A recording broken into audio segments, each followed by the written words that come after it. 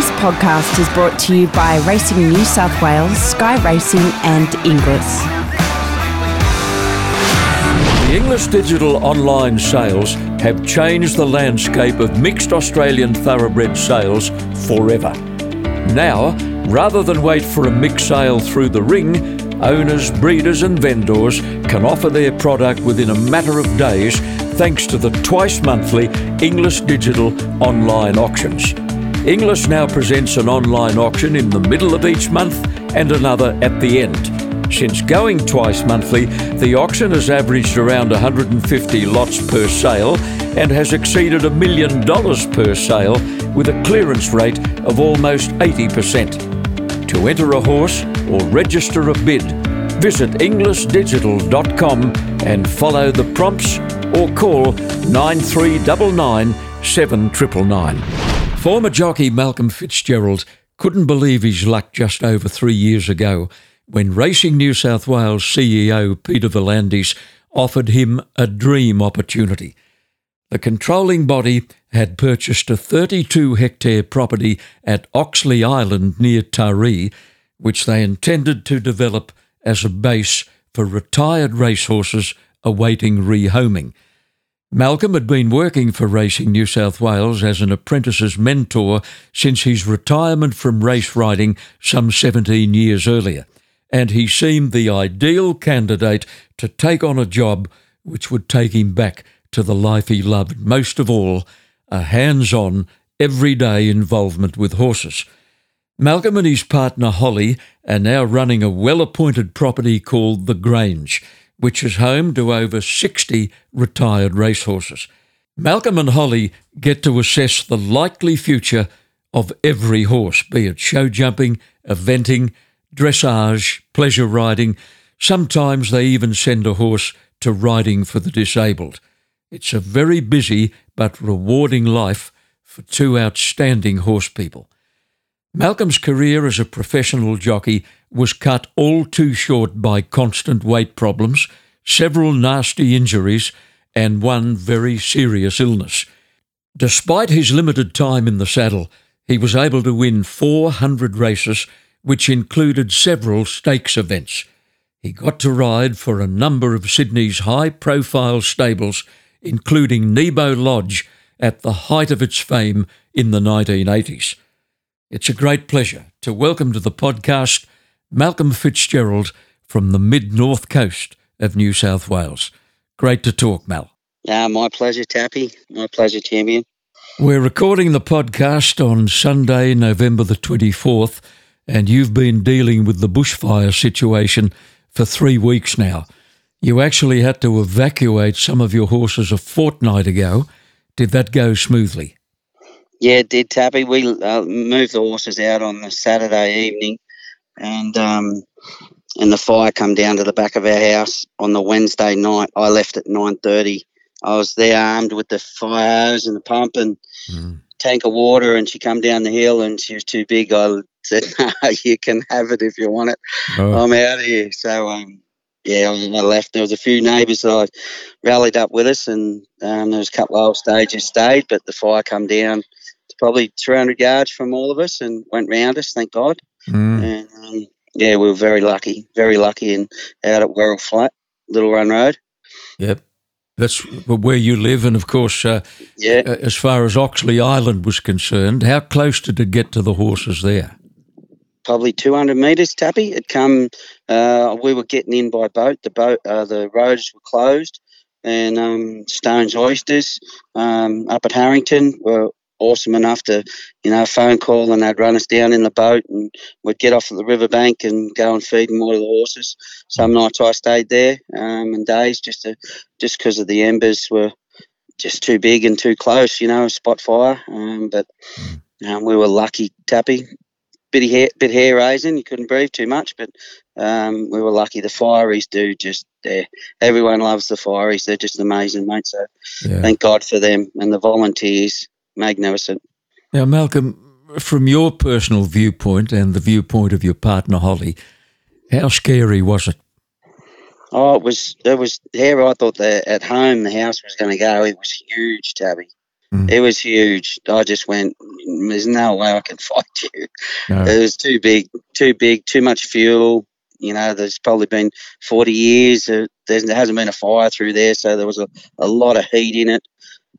As for Oxley Island, it was either side of us, the winds. There was a fire on our left and there was a fire on our right, and the winds were blowing directly to us. So I was praying that it went either side of us. We got 65 horses there, so, there was no moving them. There was just, keeping them safe. So we just had to sit it out, and thank God the winds were in our favour and it didn't get to us. Now, what's the situation as we speak? Yeah, pretty good, Tappy, in regards to there's not too much to burn out at Werrell Flat, where I live. It's all burnt around us, right around us, everywhere, so we're pretty lucky there. And as for Oxley Island, if it flared up there, it'd be a spot fire, and we would have to just put it out. There's not a huge amount of huge trees. It's pretty clean. The country's pretty clean. We're cleaning up, tidying up any little area. PV's given us the okay for some trees to be tidied up. So that'll happen hopefully next week, and it should be good. Fire tankers there, and we're sort of set if something does happen, Tabby, thank God. Now, Mel, the locals obviously are hoping it'll be another 40 years before the next one comes through. Well, hopefully they burn off every 2 or 3 years, winter time, through these big forests, mate, and then we won't get so much heat and it won't be so big. It'll be more manageable. Hopefully they can do that, but if that's up to the governments and the politicians to organise that, but I think that's the best thing. Well, I hope they've got it right at the top of their agenda. That and water. We need to pray for rain. God, it's bad. It's shocking. We need water. Now, Mel, let's hear about this lovely property you're managing for Racing New South Wales. It was originally a dairy farm. Later on, it became a training centre and a stud farm for a trainer called Steve Fell. Yes. What facilities does it offer you? Well, firstly, there's 12 beautiful stables that we bring the horses in that are in work. We've got beautiful flat ground, huge Kikuyu paddocks, good fencing. We're tidying up some fencing, but it offers us an opportunity to retrain these ex-race horses, put them in the paddocks, let them become a horse again, put them with their mates, bring them in, and we sort of train them out of the paddock, which is good. There's some smaller yards that we bring some in that do better in the yard. There's some horses like being in. Most of them like being out, but some of them like being in. And we've got a beautiful dressage arena. We hope to one day get an indoor arena, but we have the opportunity to go to the RDA at Rainbow Flat and use their facilities when it rains or it's too hot, which is awesome. We go to the RDA, and that's the best thing, Tappy. We go there, put them on the float. They think they're going to the races, and then they go there and tie up to the float.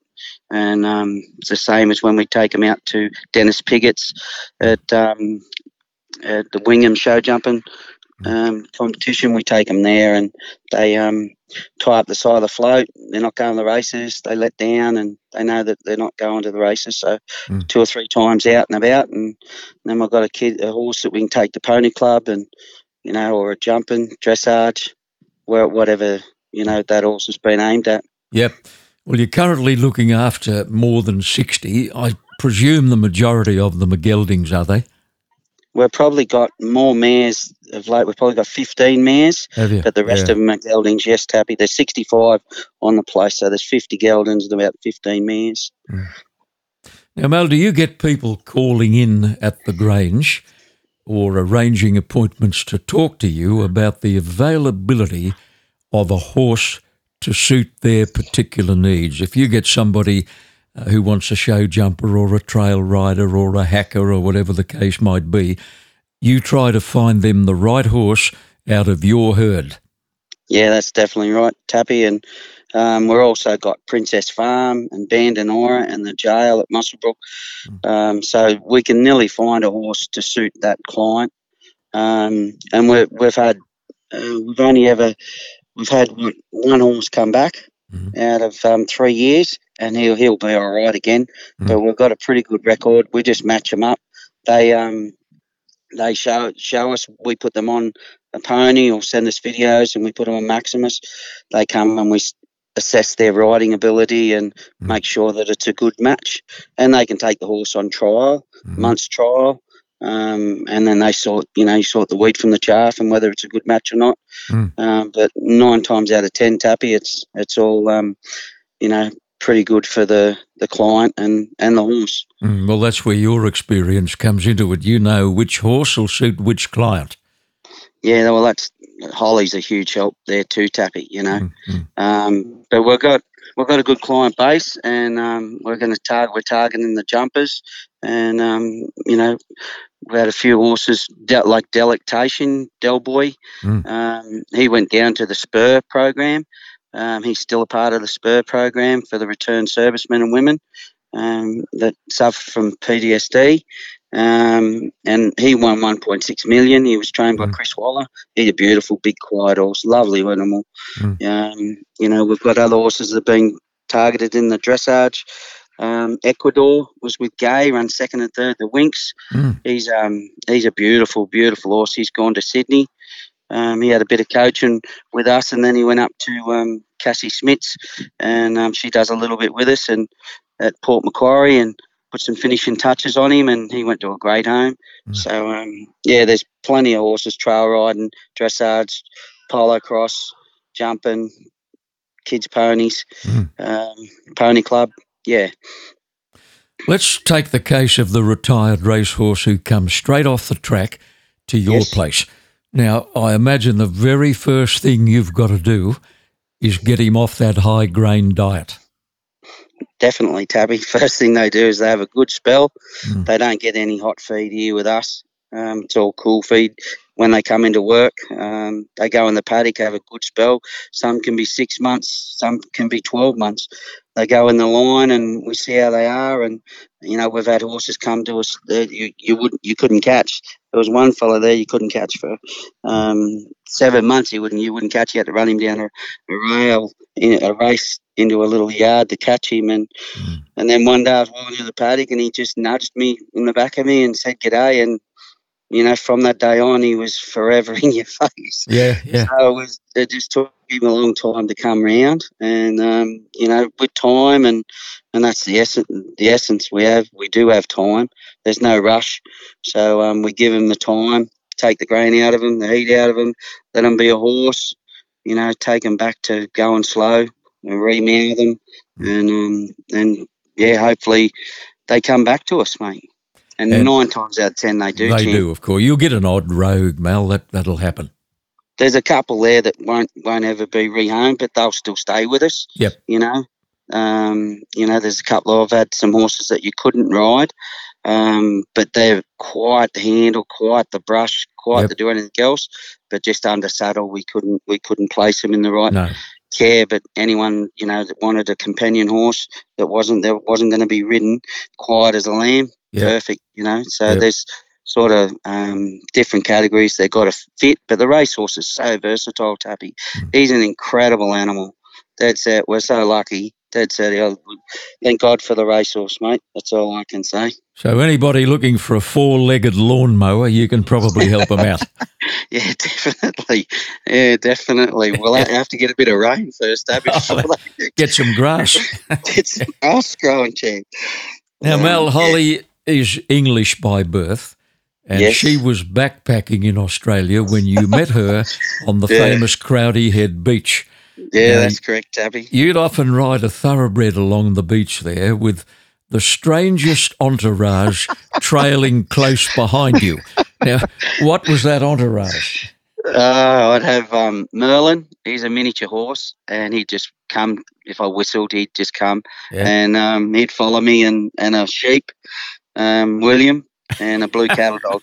William. Yeah, William. He was a champion, William. And and Merlin, I was, come on, boys, we're going to the beach, So you'll just put the horse on, the sheep, the dog, and the other little pony, or miniature horse, he'd be dirty on me if I called him a pony. And we'd go to the beach, and they would just, they're beautiful, Tappy. You know, they follow you, and a lot of people got enjoyment out of it. You know, kids and people walking up and down the beach. You know, you'd look like the Pied Piper of Hamelin coming along there. Yeah, here comes the sheep man. Yeah. What was the blue cattle dog's name? You forgot to mention it. Rusty. Rusty. Yeah, he's a champion. Yeah. Now, was Holly actually riding a horse when you first met her? No.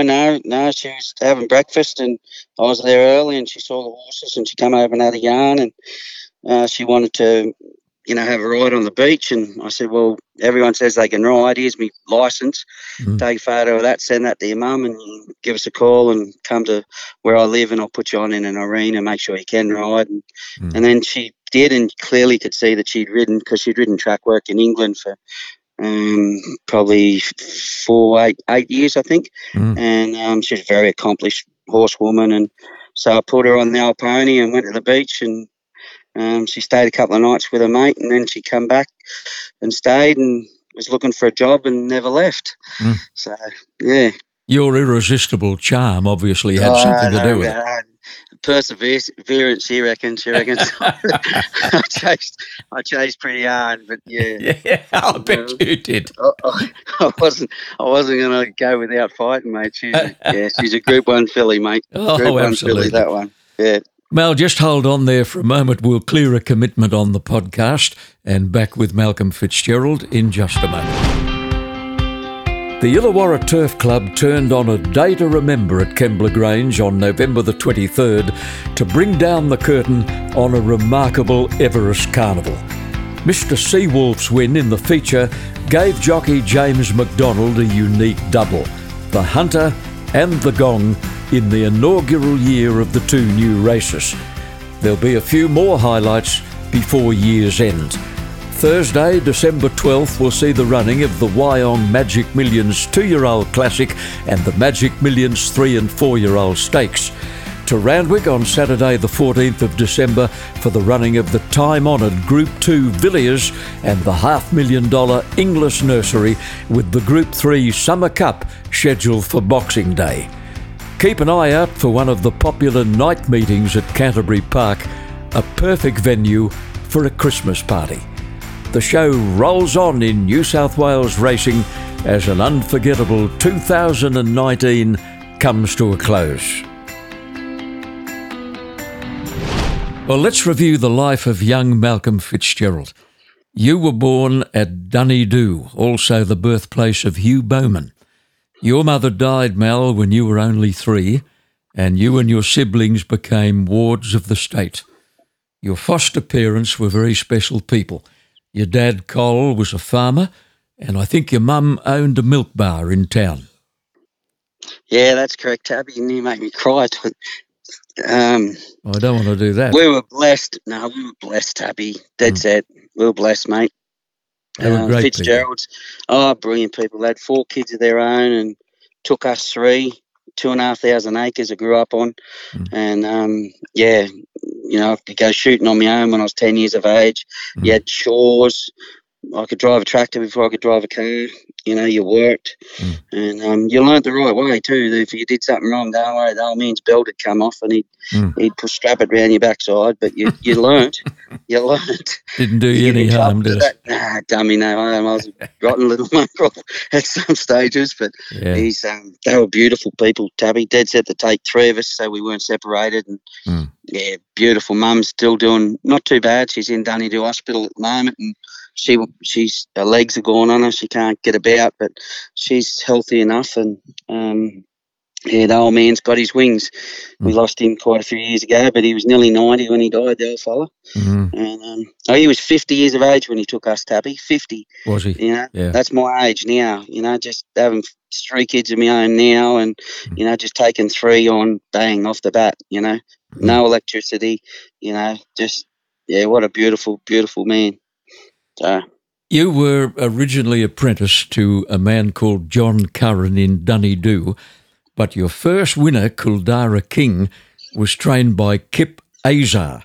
Yes, that's right, Tappy. Yeah, the meeting was at the historic Menduran track, where racing was first held, Mal, in 1856, and they're still racing there. They have, one or two meetings a year, don't they? Yeah, they do. They do, Tappy. Ronnie Quinton's hometown. I met Mr. and Mrs. Quinton, Ronnie's mum and dad, that day. Yep. I did. And, little did I know, years on, Mr. Quinton would become my mentor, just a champion, legend. So, now, what about the win on Kuldara King? I'll bet you remember it very clearly. Yeah, he was. He didn't like being hit with the whip, Tappy, and I couldn't do much on him. Dad said if I'd have burped on him, the other things would have won. But I used to just sit on him like a little church mouse and, come on, mate, come on, and he loved it. He loved being held together like P. Cook would ride him, and I didn't know any better. I just, sit on him and talk to him, and he just would run, and he'd run them off their legs, and I won five straight on him. My first 5 winners were on him, and I think three of them were cups. So I was very lucky. He was instrumental to just give me a bit of a kick, that horse, Your first taste of the big smoke and your first taste of homesickness came when you spent 4 months with Neville Begg at Randwick. Neville Begg was very good to you on one occasion, Mal. You were telling me the story. You got quite sick there for 24 hours and he was most concerned. I was burning up, sweats, and Mr. Begg never drove, and, I woke up at midnight and here he was, caught a taxi into the stable and putting a cold washer on my head. That's what he did. Yeah, that's the type of bloke he was. Just a wonderful, wonderful man. And, he was instrumental to helping me as a jockey and a human being. He's just a beautiful, beautiful man. He had a great team around him, Frankie Williams, and he had Quinton, Harris, Moses as his jockeys, and old Artie. They looked after us. He was a beautiful man, Mr. Begg. Very, very, very good man. Well, he's getting into his high 80s now, Mel, and I'm told his health in recent times hasn't been the best. But his memory's still very good. He's extremely fluent, and I'd love to get him on this podcast one day, and you've just jogged my memory. He's a champion, Tappy, one of the greatest trainers and blokes you'd meet in the industry. And he's left a dynasty, his family, all his family are involved in it. So, yeah. Did you ride a few winners during the 4 months in Sydney? No, I didn't ride a winner, Tappy. I rode a couple of seconds. I think I had 20-something rides and I rode a couple of seconds. But I did have a ride. I stayed for the extra month for Dominic Byrne. He had a horse in an apprentice race at Randwick, and I think it was the David Green Handicap, and Mr. Dominic Byrne asked me to stay, and so I stayed an extra month and rode his horse in that apprentice race. So I think he ran 6th or 7th. And what were the high-profile horses that Neville Begg had in the stable during your tenure? Judy Ann, Ravenstone, Judy Ann. There was a mare. What was the black mare's name? She was amazing. Ronnie ran he ran an Oaks on her. So her name eludes me. Yeah, was it November Rain? No, it wasn't November Rain. Oh God, she used to float. Yep. There was a horse there I can remember was called Fort Papa. He went the fastest I can remember. I've never ever been on a horse. I'd only rode bush horses and I rode this horse. Yeah. And I'd come back in, Mr. Begg, just see how fast he went. He said, "Shh, son, shh." He won on the Wednesday. I don't know whether Ronnie or Kevin rode him. Yeah. Warwick Farm, I think he held the course record for over a mile for a long time. Yeah, Fort Papa was a very useful welter-type horse. He was owned by a lady called Joy Gleeson. Yeah, that's them. And he loved Warwick Farm, Mel, for some reason. Yeah. I think if you look at his record, most of his wins were at Warwick Farm. Yeah, he went the fastest I've ever been on a horse. He took me breath away. You got windburn. Yeah, I did, Taffy. He definitely won. But, I think there was Whisk. I rode Whisk for Mr. Begg. The mother of Tie the Knot. Tie the Knot, yeah, that's it. Yeah, and Twile Dior was the another horse was there. And don't know who she threw, but she became a champion broodmare. But Yeah. she won a couple of Group 1s too. Was that her name? Not Eau de Toile. That's her. Eau de Toile, I think she became the dam of a Golden Slipper winner, Bint Masquet. Yeah, is that right? Mm. There you go. So you're a good judge. Well, after some very happy times with Neville Begg, you headed back to Dubbo, where Tom Mulholland took over your indentures, and he was another man who had a very big influence on your career. Yeah, he was awesome, Tappy. There's none better than the TJ. He was the Theo Green of the West.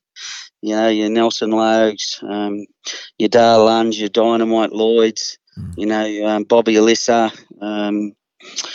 Chris Whiteley. They all come up under Tommy. And, he was a brilliant man. Lived with him in Morty.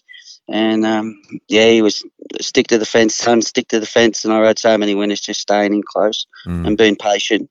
But he was a beautiful, beautiful soul, Tommy. Looked after me. That's it.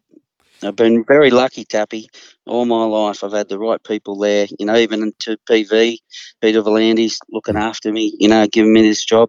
I didn't think I'd find a job as rewarding as teaching kids, but definitely I found another one, so very lucky. You were 19 years old when you became a member of the Nebo Lodge riding ranks. Now, during this time, you formed a very special friendship with the universally respected Ken Russell, who lost his life in a fall 25 years ago. He was a great friend, Mel, and a great mentor, wasn't he? His photo still hangs where I work now, Tabby. Lovely. Yeah, he's a legend, mate. He was a kind fellow. He'd take me. I know I lent me brother me car for 6 or 12 months, and I was catching the float of the races, and Kenny just he'd take me. And he didn't need to be there, but he'd wait or he'd go early. You know, he'd pick me up. He's just, terrific, terrific bloke. Yeah, none better than the K. Russell, mate. Another Nebo Lodge jockey was Craig Carmody, and he too became a close friend. Yeah, Beeper, champion. I was like again, Tappy. Just, you know, this industry's full of good people, and, you know, they look after the young ones coming through. Because, you know, we don't forget that, well, they didn't forget that was them once upon a time, you know. So very, very lucky, very lucky. You may not have caught up with the news, Mal, that Beeper, or Craig Carmody, trained a winner at the Gosford meeting on Saturday. He'll be tickled pink. Yeah, good on him. I've seen him a couple of times when I take my daughter Molly May down to Randwick, and for the holidays she rides for Ronnie. She goes down and spends a bit of time with Mr. Quinton, and I see Beeper there. It's always good to catch up with him. Many people will be surprised to learn that your main role model was a bloke called Gavin Duffy, a multiple Group 1 winning jockey who pioneered the use of excessively short stirrup leathers. Gosh, he rode short, got him into trouble a few times. Yeah, down south it did. Duff used to lose 9-10 kilos before he rode. He did it so hard. And I know what it was like, you know, him and Harry. It wasn't like they were like Miracle and he had breakfast and went to the races. You know, these fellas lost, 6 kilos sometimes, you know. And you had to be at your best. You know, you had to have your mind on the game. And he was a brilliant, brilliant balance. He's freak. He was a great judge of pace. And he was dead set a legend. I love G. Duffy. He helped me so much. When weight wouldn't come off, he was there, you know, in the sauna with me at 4 o'clock in the morning, you know, dead set, you know, getting the weight off. Yeah, come on, son, you got to get off, you know. Yeah. And, we'd play squash, tennis, you know, sauna, train. We became good mates. He's a good friend, Duff.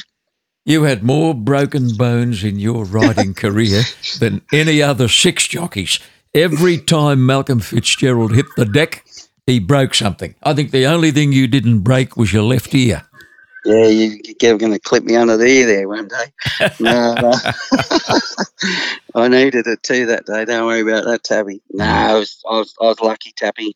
Lucky, mate. So the fellas that end up in a chair or end up losing their lives are the unlucky ones. You get on a horse, you'll fall off at some stage. Do you know what I mean? And I was lucky enough to get up and walk away from them. Had a few hair eyes and moments at different times, but I was able to overcome them and, did what I did. It's all history now, Tabby. You were around in the era of a 51 kilogram limit weight. Now, many modern-day jockeys wouldn't be in business if that was still the case. You tried to ride close to the limit whenever possible, with horrendous consequences. Now, Mel, like many jockeys of the day, and I guess it still happens, you swallowed fluid pills as though they were lollies. Yeah, I used to take them early on, but I didn't like them. I hated them, Tabby. I used to, Duramine was my go, and they're barred now. They're laced with speed, so you were virtually taking speed and riding, but you could lose, I had to lose 3 kilos or 3.5 kilos every time I rode. And it was just, you were able to do it on that drug, but it was no good to you. No. And, in years to come, it ruined my system. It took me 12 months once I retired for my body to come back to being normal. But it was not real good. The best I ever did it was through training out at Windsor at Club Fitness with Jimmy Hamill and Johnny McDonald, I think it was, and they looked after me out there too. That was the best I ever did it. But I still took half a Duramine every morning. I'd put half of Duramine on my tongue, and then I didn't eat. You'd have your 1 wheat bix for breakfast, and your lean cuisine for lunch, and your lean cuisine for dinner, and you just trained. But I was super fit. Yeah, and that was on one of the comebacks when you got into that fitness centre. I remember coming there with a television crew one day to do a little story on you. Yeah, that was, I'm about 30 kilos heavier. Hey, I Mel, looked like I swallowed a sheep. I told a bloke I should assure him first.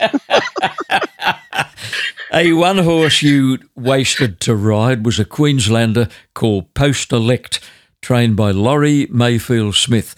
You won 4 races on that horse, including the 1990 Villiers, in which you had a titanic tussle with a horse called Don't Play, ridden by the late Neil Williams.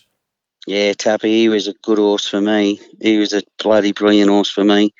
That day that he gave me something, that horse, I screamed, no, God, no, because I'd had a horse drop dead on me at Hawkesbury on the Tuesday, and 4 of me mounts won that day. It was good luck for Wayne Harris. I think he rode 3 of them.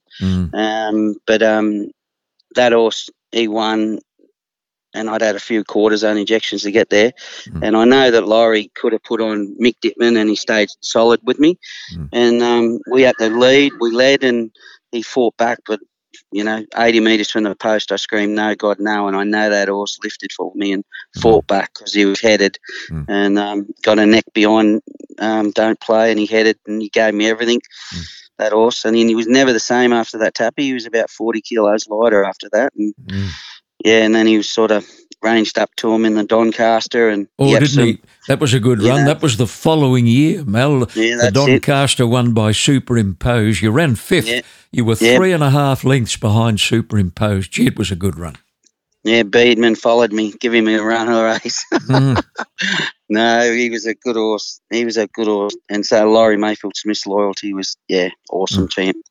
It was a massive coincidence that you rode winners for the 3 Mayfield Smith's brothers, Brian, Noel and Laurie. Well, they were, the boss, Brian, was, he was hard and tough. He had 120 horses in work. He had a job to do. If you didn't do the job, you were out the gate, and that's what he'd say to you, So as a kid, you just did what he said to a certain extent. I just wanted him to always say, good ride, son. If he wanted me to lead on something, and if they went too quick, he'd expect you to, to be 3rd or 4th or 5th or 6th. But as long as it won, if it didn't win, you're in trouble. Yeah. But no, you couldn't get a better bloke, mate. You couldn't get a better bloke. No, good friend. You couldn't get a better bloke. About the same time as Post Elect, you got yourself on a brilliant filly trained by Dave Sweeney. Her name was Cloudlet. You won 5 races on her, including 4 2-year-old races. She won the Gosford Slipper, and you actually rode her in Terce's Golden Slipper. You ran about 6th. Yeah, that's it, Tabby. She had a lovely run in the slipper, but just couldn't get the 1200. But yeah, she was a brilliant little filly for me too, Tappy. I was all about it. Never rode a Group 1 winner. I was there. To happen. A couple of times, just an ounce of luck that it might happen, but I was only ever a Group 2 winning jock. And but she was a brilliant filly. Those days, it was awesome, Tappy. Just magnificent being a part of all of that. You had Johnny Marshall, Dittman, Russell, Carmody, Olsen, Cassidy's, Russell. Yeah, you were surrounded by talent. Yeah, De Montfort, Cook, Cooksley, Dye, Dittman. Great riders all around you. Yeah, all around you, mate. All around you. Now, worse than the wasting and far worse than the broken bones were the ravages of encephalitis, which you contracted in 1992. You were a very sick boy and recovery was agonisingly slow. How long were you out? 9 months it took me out of the saddle, Tabby. Took me out of doing anything, actually. I was very sick, Tabby. It was just, if I did something, I'd end up with these headaches, bad headaches, and I'd end up in bed in a fetal position. But yeah, that wasn't real good. I didn't like that time much at all. But, once again, we're resilient, and it's in adversity we grow most, Tabby. Being given the silver spoon, or, it don't help you grow, it just helps you be spoilt. Spit the dummy next time.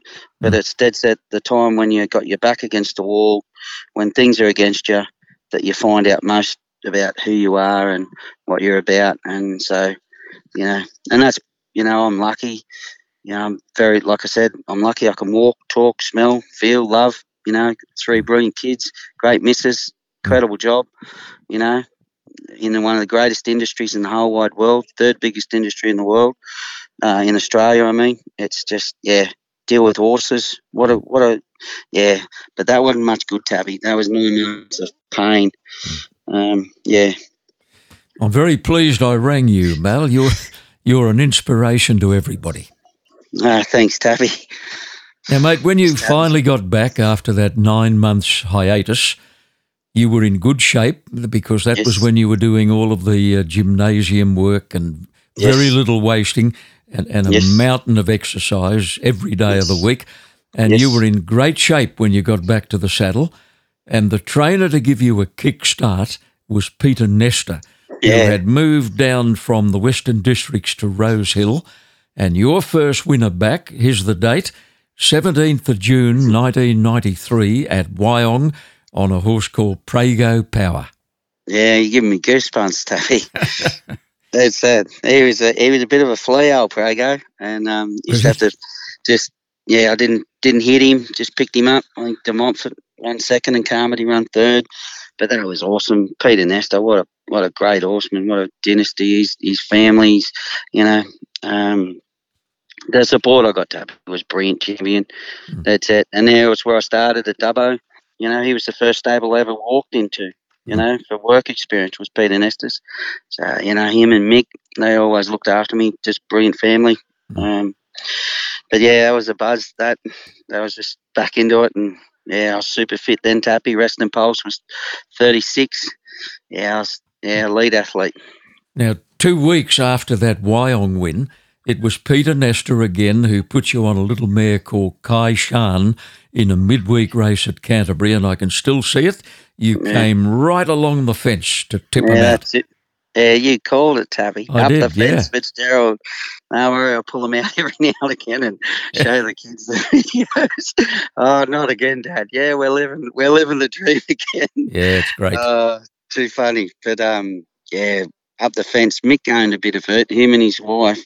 So I was on it. That was awesome to win for them, But that's our sport, You look at the enjoyment that it gives to people when the horses there win, and not only the prize money's gone through the roof with PV and Racing New South Wales, just the enjoyment of cheering the horses home. You just don't get any better than that. No, it's one of the best things being a jockey is you're the final cap of the of the road in regards to, you've got to get him home. The trainer's done his job, the horse is ready there, and you've got to do your job. So, it's very, very rewarding to be a jockey. But I do know that it's even more rewarding when you train them.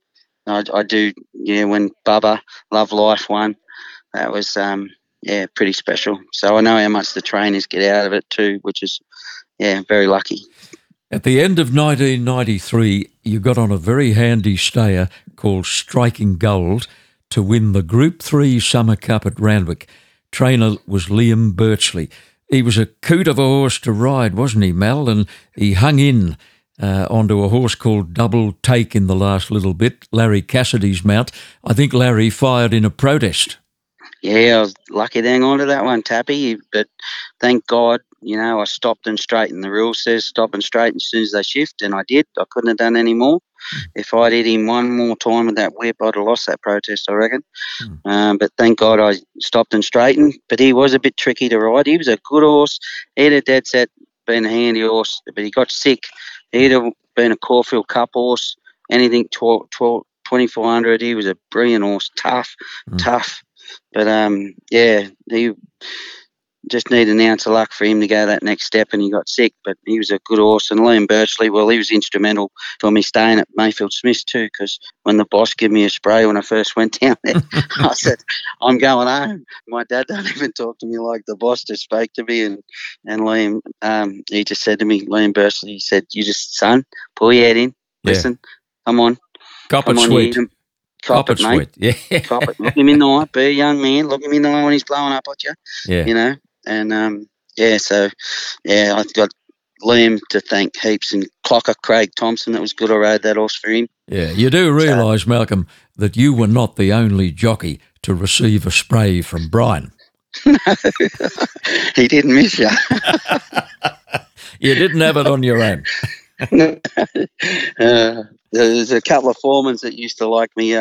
They'd sing out to you Monday morning, Kiwi Kev, the boss wants you in the office, and he'd have a smile on his face because he knew you didn't ride one well on a Saturday at Randwick.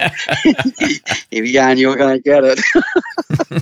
But, you learn from your mistakes, Tabby, as long as you don't make the bloody thing again. So yeah, that's right. Make a new one. Don't make the same one. That's right. Now, right at the very end of your career, you were still riding at 52 or 53, and within weeks of your retirement, you were 61 or 62.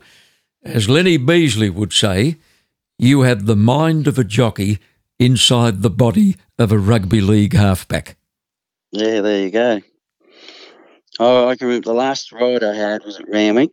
It ran second, and I was 53.7.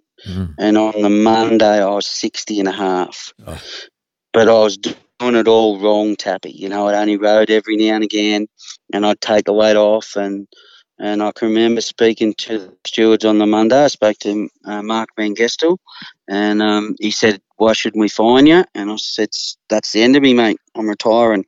I can't keep doing it, And I didn't go back because I didn't have the discipline or the dedication that I had years earlier. I was over it, and which is fair enough. But as the time comes, you got to, admit that and move on. And I did. But food, tucker, I never used to drink when I rode. I had a taste of whiskey when I walked away from it and didn't mind it. So, and that was no good because if you had a couple of drinks, you'd want to eat a kebab. So and you just couldn't do it if you were in that shape. So, no. It was better for me to let it go, Tappy, and I did. But I was very, I was pretty lucky champion all away from all the falls and be in the position I am now, champ, Now, I believe there might be another jockey in the family. Your 17-year-old daughter, Molly May, is about to be indentured to Wayne Wilkes at Taree, and you tell me she is obsessed with becoming a jockey. Yeah, she's mad on it, Tabby. She loves it, mate. She loves horses. She's very, very well balanced. She's got beautiful hands. She's committed. She's in year 12 now. They start year 12 now and next year, and then she'll start race riding the end of next year, hopefully. But she loves it, Tabby. She's been on them since she could hold her head up, mate. and I've never pushed her. It's all her choice. It's her life, not mine. But she loves horses and she loves racing. She likes going fast, and she's looking really forward to her going forward. Yeah, I'll bet you'll be there when she makes her debut and you'll have no fingernails left. Yeah, you might be right there, Toby. You might be right there, Toby. Yeah. But now, she's brilliant. She's a good kid. What about your younger daughter, Lacey, and your son, Cameron? Are they horsey? Lulu Lacey Jane is.